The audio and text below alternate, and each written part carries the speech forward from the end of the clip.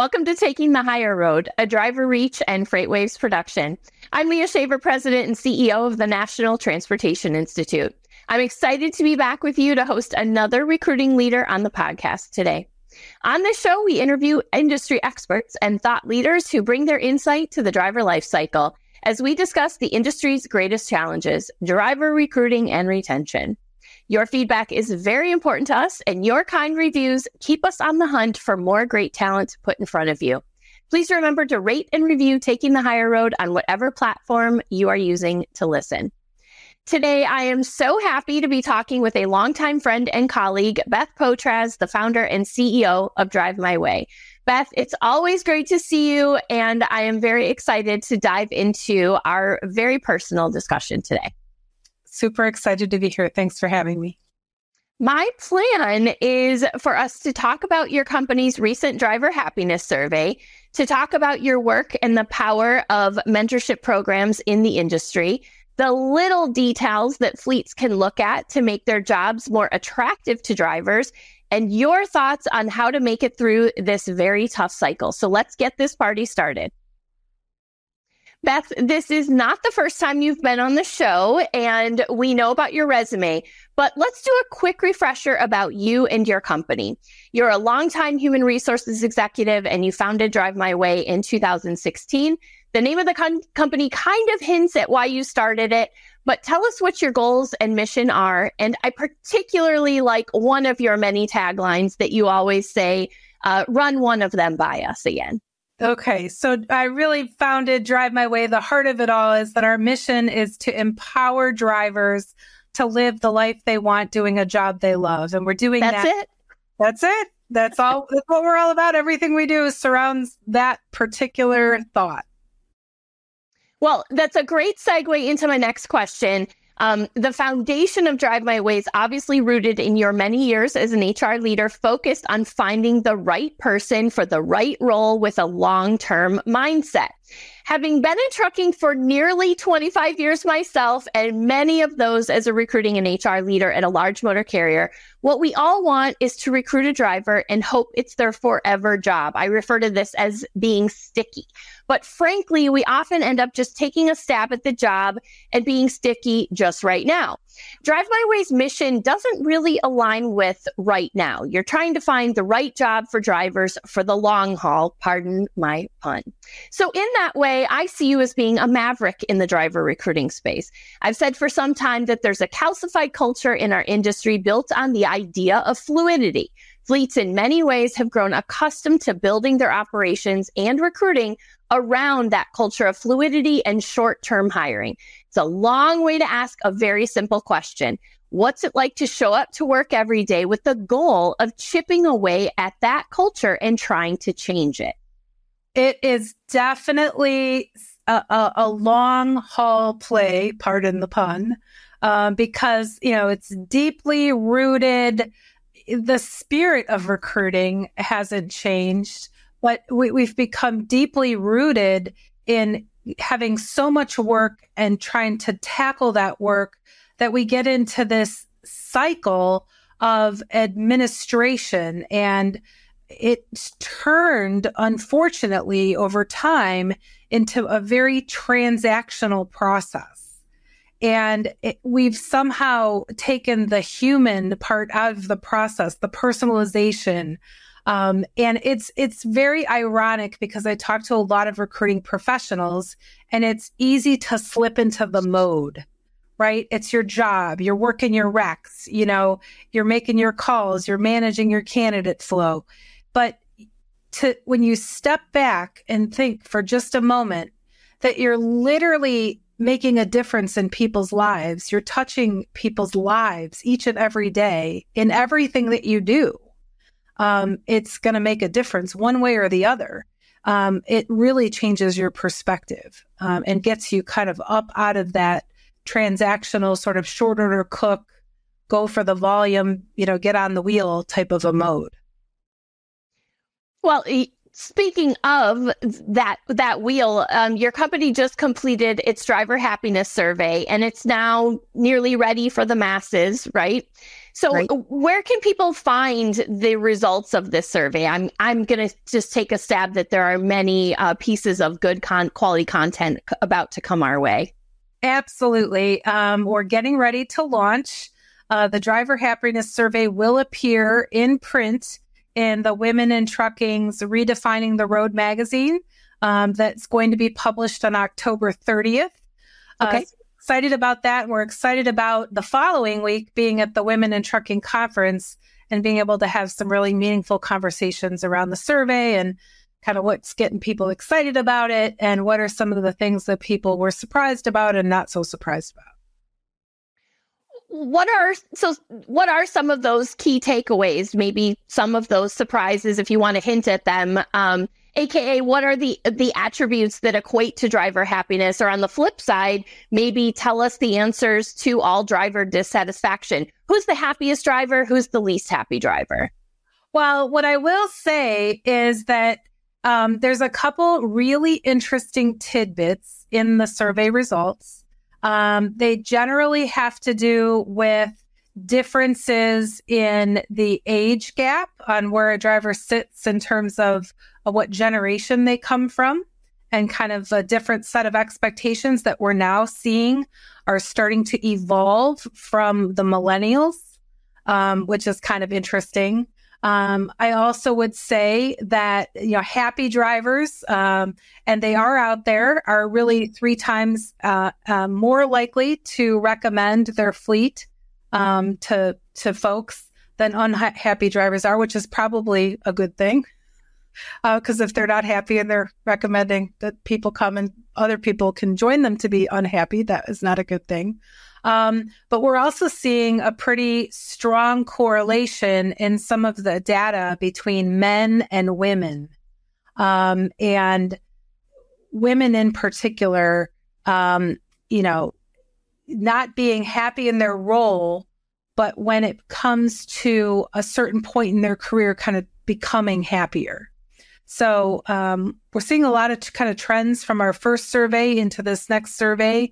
And, we're looking forward to having some really great conversations with folks as we unveil the data, look at some of the changing things that people are wanting or really desiring that will make them happier. I think the one that really stood out for me the most out of anything, which I was so pleased to hear, and fleets better pay attention and be prepared to respond, is that 3 out of 5 drivers who most desired better communication and listening from management have been in their careers for less than 2 years. So this upcoming group that's deciding to make driving a career have some very, I wouldn't say completely different expectations. I think others before them would expect great communication from their leaders as well, but it's more and more of a priority for them, which means we better get our stuff together and start going back to some of the old school basic things, which is, people are people, not leads. We have to communicate with people, have genuine conversations, recognize that what we're doing is impacting folks' lives. So that's real leadership. And it starts with even being willing to ask the question. But if you're willing to ask the question, you need to be prepared and willing to take action. So I think that's going to be the telling piece of it all. And I would say that it's probably not a surprise that folks have high expectations for strong communication, because all of us are walking around, I don't know if this is on the camera there, with our phones at all times. And of course, our drivers are not driving with their phones in their hands, but you get my drift, right? Generally speaking, we have these magic tools that allow us instant communication, even if it's in short bits, and folks really have become to rely on that. I would also just venture to guess that when you reference, a bit about the stage of career that someone might have more satisfaction, I would just venture to guess it's not in year 1. Actually, believe it or not, the highest is in between, sort of 0 in the first year. Cause right, you join, you're excited, you're still kind of getting used to the organization and the culture. And then, it sort of drops pretty drastically. But then as you get up past that sort of sixth year, past that eighth year, it really skyrockets back up again. So, that kind of speaks to, sort of the initial, maybe potentially attention paid to the new people joining an organization and the kind of interactions that are created during that period. And then sort of the lull that happens at some point. But even though you held up your phone and we have all access to all these devices, isn't it odd that the millennials are saying that they need more communication, better communication from the organization and leaders? I mean, there's certainly lots of tools, and I think there's probably a lot of communications happening, but they want the listening piece, the two-way piece. They don't want just messages coming at them. They want conversation. I actually don't think it's odd, but I think we would be remiss, as you said, to not take action on this important piece of feedback. Well, my company, NTI, is the industry authority and leader on compensation benchmarking for drivers and technicians, but we also actively study other issues from a driver's perspective. Because if something is important to the driver, it should be highly important to companies that employ those drivers. So we found it interesting in your survey that pay questions garnered the highest participation. And secondly, this is what I wanted to get your thoughts on. Our data at NTI has shown that driver pay has climbed dramatically since 2019.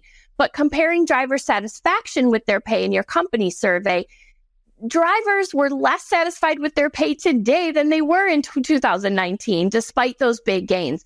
What are your thoughts on those findings and why that might be? I was surprised about that too, to be honest with you, because, we're excited that, pay was finally being raised and it being put on the top of the agenda. But, I thought about over the last couple of years, as pay was rising, we also need to look at what other things were changing in terms of expectations of the drivers and some of the circumstances that they were being asked to work within. So if you think about, COVID, the pre and post COVID, and some of the nature of how the jobs have changed and, what they're being asked to do. And some of those things actually, frankly, do impact their ability to make money. Long wait times, et cetera. I think that caused the dissatisfaction to come into play. I think it's the relationship between what they're being paid for and, what the added expectations are that come with that, whether they're spoken or unspoken, right? Drivers want to know, not only what am I going to make, but what do I have to do to get that? Because they're quick to figure out that people are anxious to post how much you could possibly make, but nobody talks about all the variables that could impact you not making that. All of our drivers make up to $85,000. You are very detail-oriented. This is one of the many things that I love about you. I will get back to that in just a second. It is going somewhere. At NTI, we work with all types of companies, all types of jobs, all types of performance results within their recruiting and retention programs. Whether we're working with motor carriers or private fleets, we see some companies who take the deepest dives into how their pay and policies compared, not just across the board, but at the market level, the job level, very granular examination of how and where they can improve, from the smallest attributes to the biggest picture.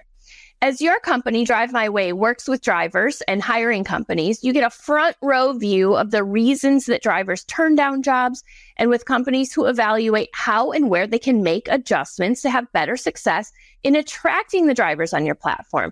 So tying that in with your detail-oriented approach, I told you we'd come back to that. What are your insights at a granular level of the ways companies can improve their jobs and make them more attractive to drivers? And how do you feel that your platform stands out in helping them accomplish that?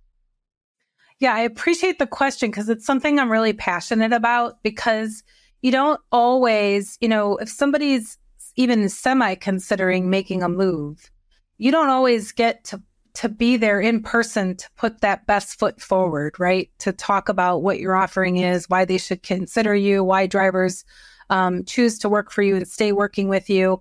So you have to think of every possible way to get that story out there in a way that it's going to land with people. The best way, of course, is to have your current drivers that are working with you tell that story. But how it resonates with not just the words that you're using, every driver is family, you're not a number, you're a name, all these things. How does it translate into the day-to-day? So giving the examples. We get into very, very specific detail about each job. Again, not just the pay. What is the pay? How is the pay calculated? What is driving the pay? Whether or not, if it's CPM, if there's any guarantee portion of the pay, what is it? What do you have to do to be eligible for that? Whether or not overtime is included, if it's a pay hourly job, if it's pay by the load, how does it all break down? If you're an owner operator, what do the settlements look like? So the drivers want to know the full total comp package, the pay, the benefits. And a lot of times carriers fail to really illustrate the total value of all of that, because sometimes it's just not the extra part of how much I might make on the comp side. There might be even an equal value or a higher value to the benefit that's offered, or, two jobs that are equal in almost every sense, but one requires a longer commute. Now I'm, more time away from family and friends, more gas to get there and back. All of those things have to add up. And plus there's the other intrinsic things of, how do you relate with the leadership team, with the folks you interact with, your dispatcher, your driver manager, your coworkers, even the shippers, for that matter. So drivers want to understand what the experience is going to be. And one of the main things that we see more and more questions asked, because they know to ask the traditional ones, but they genuinely are interested in the company's equipment. If you think about it, that's their office, right? So they want to know a little bit more about the equipment, the company's commitment to safety, commitment to the type of equipment, what kind of flexibility they offer when it comes to time off. They want to know if there are inward and outward facing cameras. They want to know if their speed's going to be governed. So a lot of questions that are surrounding autonomy, and expectations on how much control am I going to have or not have? And, what are you going to require me to do? Because they're going to be thinking through all the different people that they'll have to interact with and how much control ultimately they're going to have on being able to make their shipments on time, and they're going to be able to make the money that they're seeking to make. Well, you hinted at this earlier, but I ask this question to every guest I have on the show, and it's a topic I bring up so often in conversations within the industry, because frankly, we need to find answers, and it's something we should all be actively talking about. And that is, how do we attract more millennials and Gen Zers into trucking jobs? Because they're dramatically underrepresented when you compare to the broader workforce. You had a few sections in the driver happiness survey about job satisfaction and happiness across the age groups. A few notes that we had were drivers between 35 to 44 were the happiest, both now and compared to the survey 4 years ago. Drivers between 18 and 34 saw their happiness dip a little bit during those 4 years. And meanwhile, older drivers, those 55 and up, and yes, there's a considerable population, people, they saw their happiness increase since 2019, the only group to do so. So since one might say the older we get, typically the grumpier we are, shed some light for us on what your takeaways were from that section of the analysis. Yeah, I think the data definitely speaks to the real life examples that we hear, which, in the previous question you were asking, what other kind of insights do we generate? It's not just in describing the job, but we have this other facet where we're able to touch the drivers in a very unique way, which is through our matchmakers. So the reason that didn't jump out really as a complete surprise to me was because our matchmakers are constantly communicating with the drivers that are a part of our community and describing the offerings that carriers have in their various job postings to pretty extreme detail. So we're getting the live reaction of people as they're interacting with the matchmakers. So we're seeing firsthand in those interactions how people are receiving certain aspects of the employment value proposition and the different ways the different various groups look at those things. So when you look at somebody who is earlier in their career, right, and potentially, it doesn't have to be early in your career, meaning you're young, but the younger they are, they're looking for a whole, they care about pay, don't get me wrong, but they're looking for a whole other different type of an experience. They're joining something, but they're also kind of starting at the bottom and having to work their way up, if you will, put in their time. It's still a little bit of that type of a job. So you would think that the older generation would be grumpier, but I tend to think that that's the point in your career where you have been through a lot, your needs have changed over time, and you have come to appreciate some of the things that your employer does for you or that your job allows you to do, living that life that you want. If you're properly situated with the right carrier in the right position that meets your needs, it's going to drive increased happiness. So I could see where it might dip a bit in that 4-year mark. That I can't completely explain overall. But I'm not surprised on sort of the front end and the back end piece. The dip, though, I understand has taken, in terms of the timing, is most prevalent with women. So I wonder if there's some correlation between childbearing years and just sort of a, traditional trajectory on, establishment of family, et cetera, and changes, maybe demands, changes that they need to be able to do everything that they want during that period of time in their lives and in their career, which is why, you really need to look at employees as consumers in that relationship because their needs are going to change over time. I mean, nobody's needs stay stagnant. Yes, though your aim is, of course, to have a long-term employment relationship. Mine too, by the way.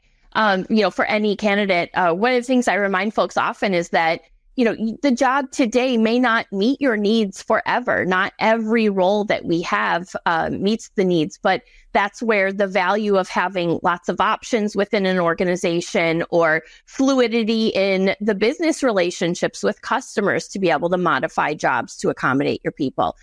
All of these things are so important as we continue to evolve the industry.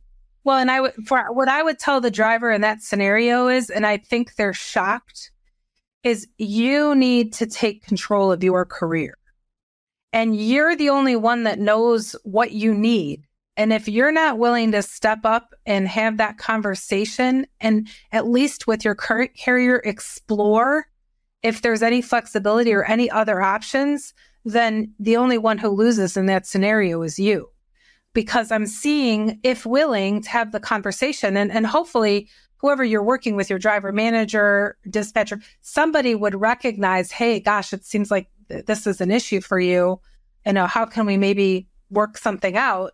If you're not willing to have that conversation, you're not going to end up with discovering what other possible solutions there might be. We're starting to see at some carriers who do have lots of different options, folks being moved to other routes and schedules, even into office or some other driver relations types of rules that would lend themselves to be able to have a more predictable schedule, whatever it might be. So you have to be willing to take control over what you need to be able to first identify it and articulate it and be willing to have that conversation. Because I think you'd be surprised. More and more, I think folks want to retain people. And if they can, if it's within, like obviously if it's only an OTR company and you now have a local need, which happens, something may change in your health or something else, they may not be able to accommodate that, but they might have some other role in the office where they could. But not everything's for everybody all the time. Situational. I was going to ask you your thoughts on how the industry can change to better attract younger generations, but I feel like you've just identified several. Fluidity in accommodating our people, deciding that we are going to be able to accommodate the unique needs of women that are younger on the job. If for example, family or significantly child rearing is really important to them. But is there anything else that you didn't get to cover related to that? Well, I just think that it's more of a front and center presence that you need to take with management, having open and honest conversations all the time, more information, more two-way communication, not just, communicating to people. I think the more people feel a part of the organization, feel like they do have a relationship of sorts, with their leadership, where they can feel comfortable to bring up a change that they might have, where they may need some accommodating, they're going to be more likely to do that. When that hasn't been something traditionally drivers would do. Typically, they'll have an issue come up, a needle change, they'll get upset, and they're out of there. They're on to the next one. And we may not even have the communication at all with the company that they're leaving. Sure. Well, let's switch gears just a minute and talk about running a business in today's economy, in today's freight market specifically. Our deeper dive question today was submitted by an industry vendor and entrepreneur, much like yourself. Demand is down. We know that freight volumes have tumbled and the outlook for recovery is not great in the near term. It's just a weird, frustrating, tough time in trucking. And this period follows 3 years of a whole basket of other weird, trying, confusing times. The pandemic, inflation, economic yo-yo, labor market challenges, war, political strife. Pick your flavor of cloudy times. You and I are both business owners. We employ people important to us. We work with business leaders every day who are also working on talent acquisition. What can you say about running a business in today's world and in this current market? Give us some tips on how to survive and thrive. And I will say, I think that this question applies even to leaders working in the industry, also employing folks, with business challenge. Absolutely. There is no more difficult thing to do than to be the person, leading an organization through this type of change where there's so many unknowns. You make your predictions, your forecasts, they're based on history and information that you think, is a pretty sure bet, and then things happen. I mean, nobody could have ever predicted COVID, but the one thing that we all have control over is how we are able to deal with these kinds of unanticipated changes. And what's most important in times like these is heightened visibility, communication, ongoing, genuine, meaningful conversations, because you need to be sort of open and honest. Everybody can see it. It's happening to all of us. We're going through it together. So having conversations on how we're going to combat that, asking people from their perspective and where they sit, what are they seeing? What are they experiencing? What are some ideas that they have on how we can make it through this together? It really goes a long way. And, I think people recognize that it's not just happening here, it's happening everywhere. So no matter where they go, we're all going to be faced with the same challenges. So it's what really differentiates one leader from another is your ability to step up and have those conversations with your team and be honest and, talk about what everybody is feeling and experiencing from all their different viewpoints and all the different roles that they have, and how we're going to navigate it together. Because I think there's some sense of, support and,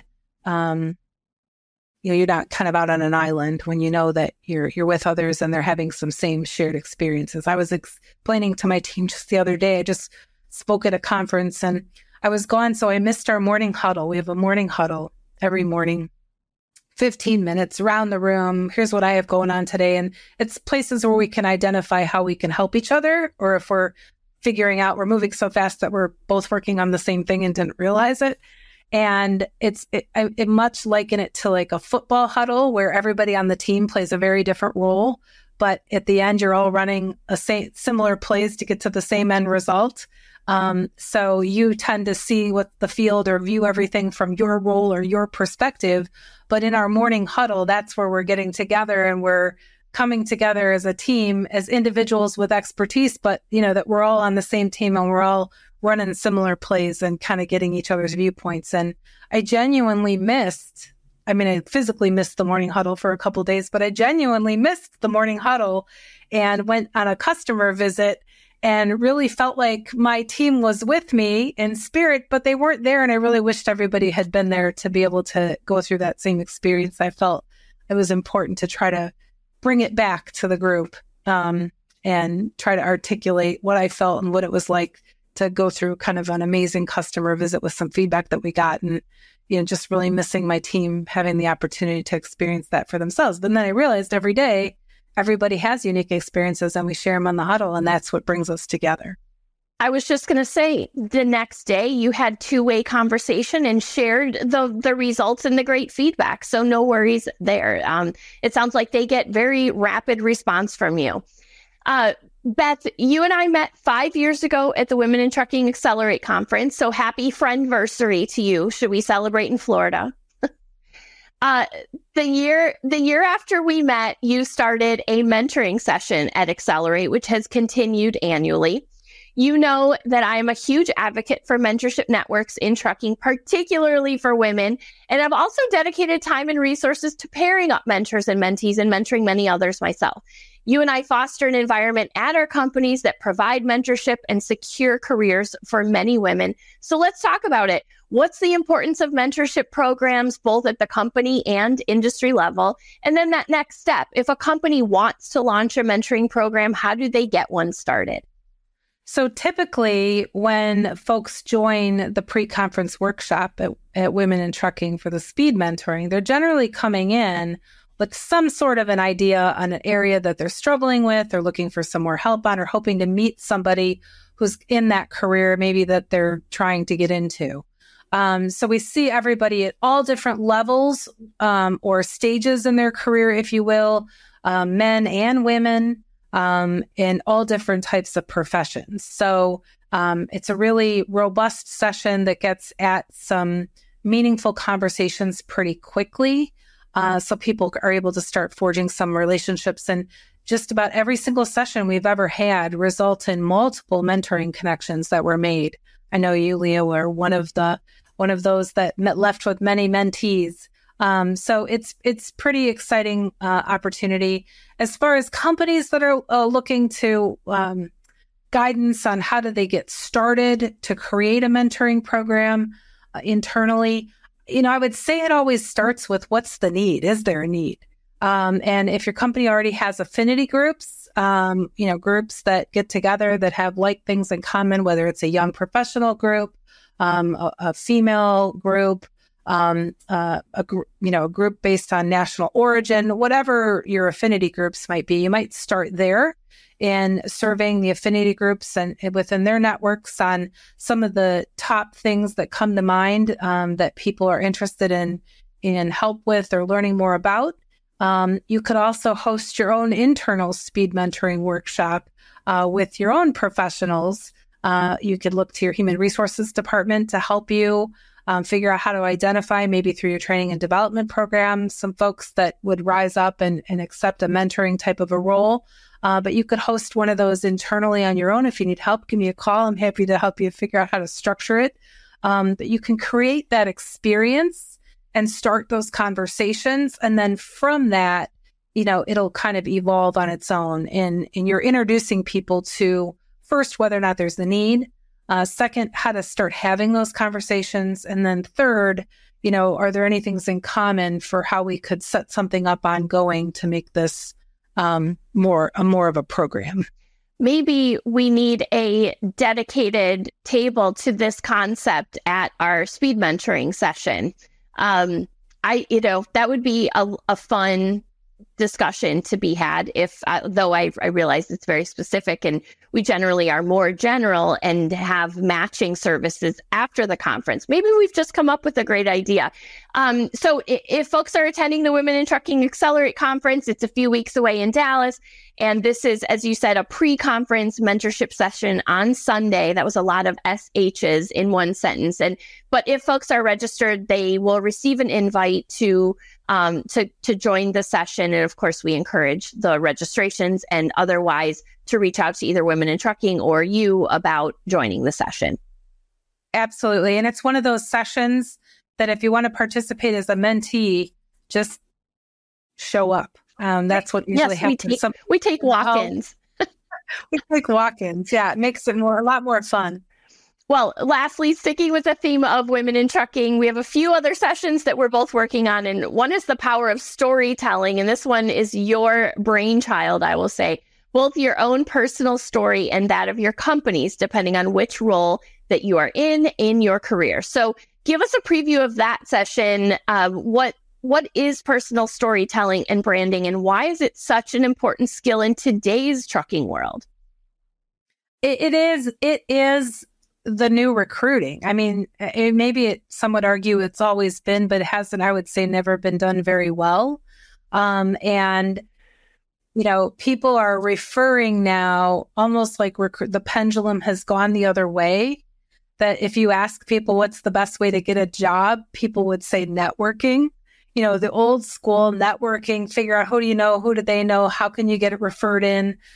Because it truly is about making that connection, having those conversations. And, in today's world, you have to have your own elevator speech. What's your story? And how are you going to take that opportunity once you get it to tell it to whoever it is that you're trying to communicate with? So we're bringing together an amazing panel of companies, real good combination of both one dedicated fleet, large dedicated fleet, private fleets, as well as some for-hire carriers, each to tell their unique story with their organization, and whether they're in the marketing function, which several of them are, or in the recruiting function, or some that span both. Some deliberate tactical things that they've done over the past year or two to really change how they're telling their company's story, and the focus on the brand and what does it mean, and how are we articulating to people what that employment experience is like? How are we getting them insight onto the culture and what's important at the organization? How can we do it in a way that people could actually picture themselves there? So it's really making the whole thing come alive. And then they're also going to talk from the candidate experience standpoint, really, if we describe what it's like to work for our organization, how do we make sure that our candidate experience reflects that all the way through?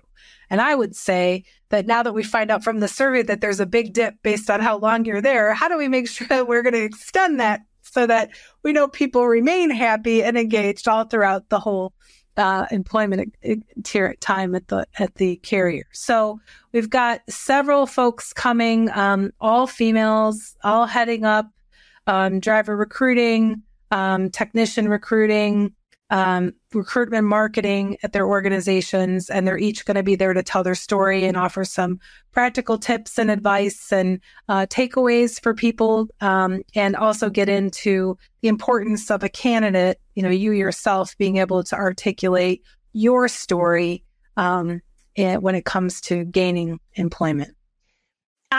I think I'm most excited about the fact that, corporate storytelling delivered to the candidate is something that's newer in the industry.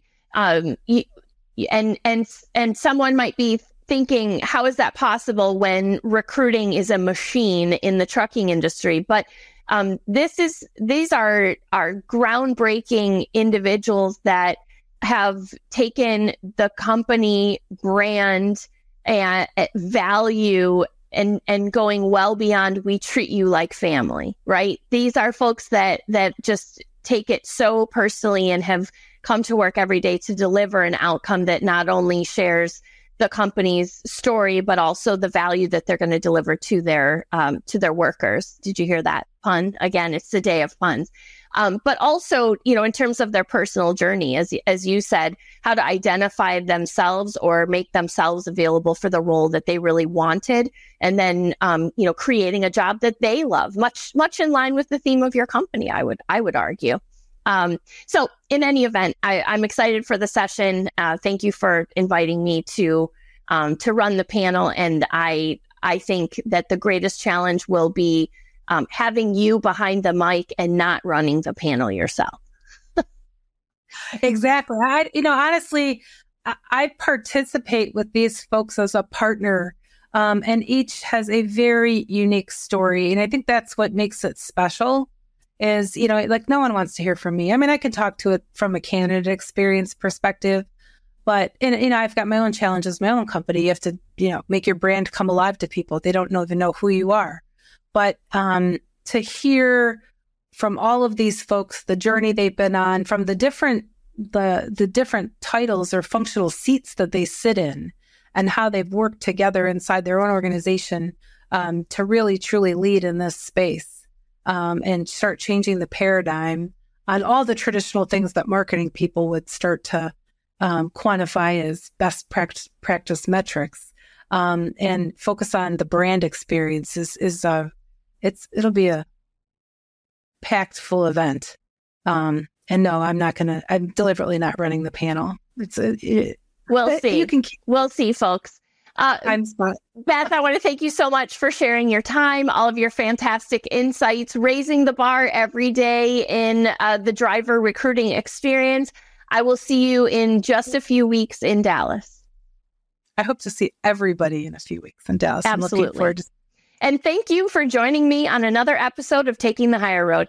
Remember, you can submit questions or comments, including those that appear in an upcoming deeper dive segment at podcast@driverreach.com. Don't forget to rate and review Taking the Higher Road on whatever platform you listen or watch. Until next time, thank you for taking the higher road.